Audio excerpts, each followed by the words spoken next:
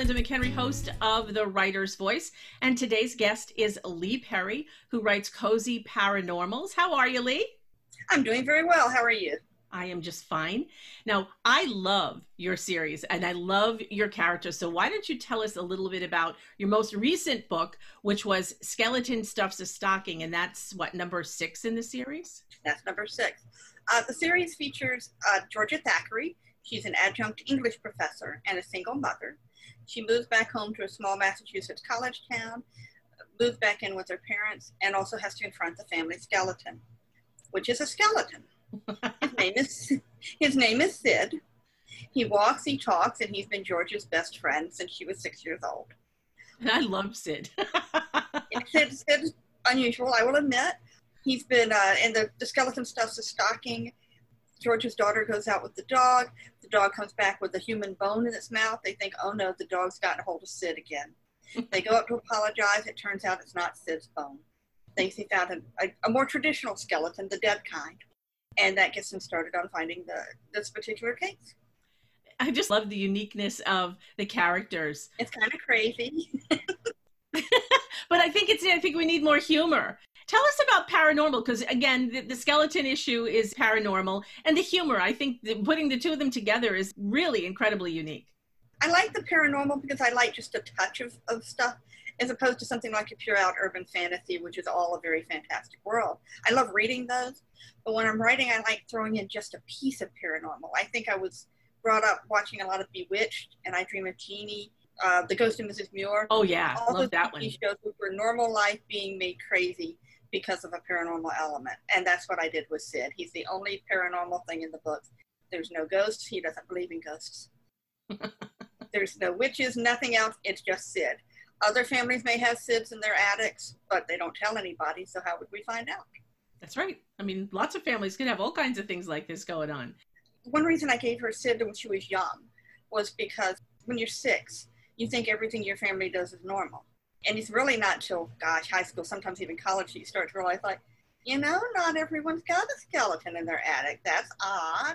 Well, and if you keep it a secret, it would only be normal for her to think everybody else is keeping secrets about their skeletons or whatever. I grew up with 6 grandparents. Oh, my. Because my mother's parents divorced and remarried. It was so long before I was born. I just never thought about it, to the point where one time someone was telling me about their grandparents, so a guy I was dating, and he went through 4, and I'm waiting for him to talk about the other 2.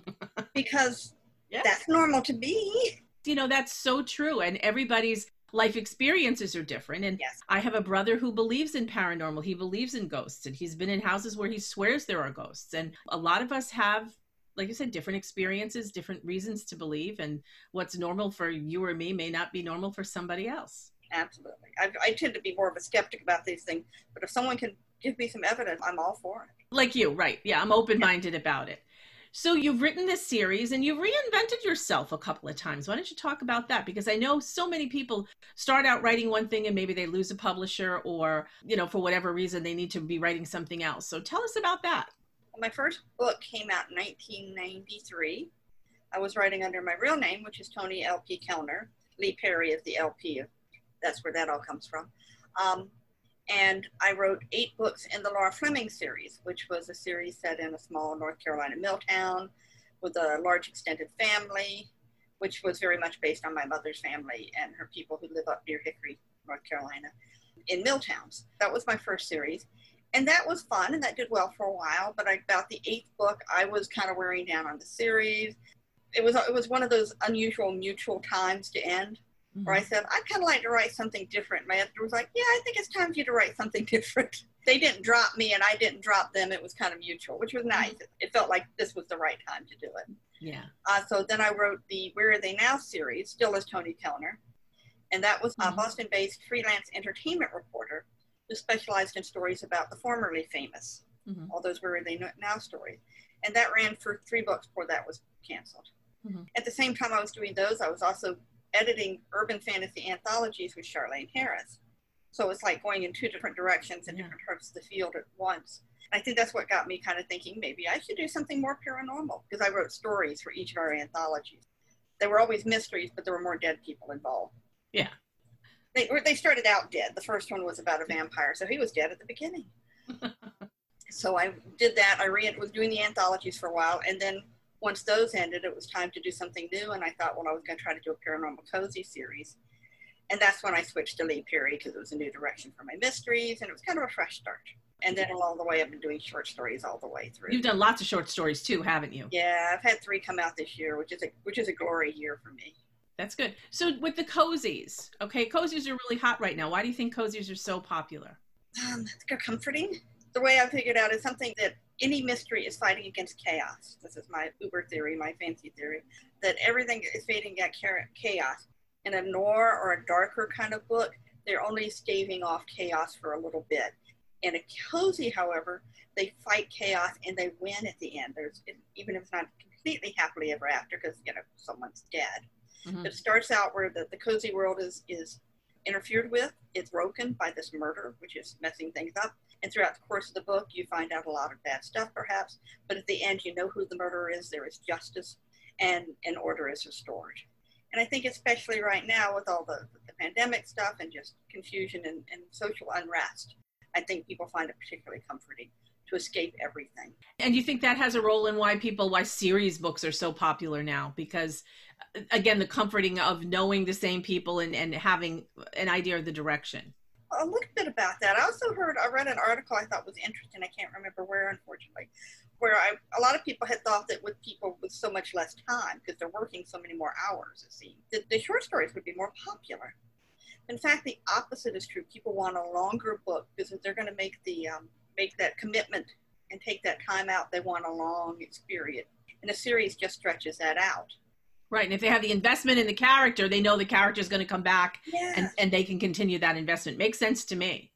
And with the mystery, I think it works well because you can keep the focus of any individual mystery on the mystery involved while growing the character as a character arc over the course of many books. Yeah. Or hopefully many books. We'll see. As many books as you can, right? Yeah. Well, and the thing is too, when you reinvent yourself, I know for me with my writing, I usually have a couple different things going because I write as my day job. So I do writing in the insurance industry.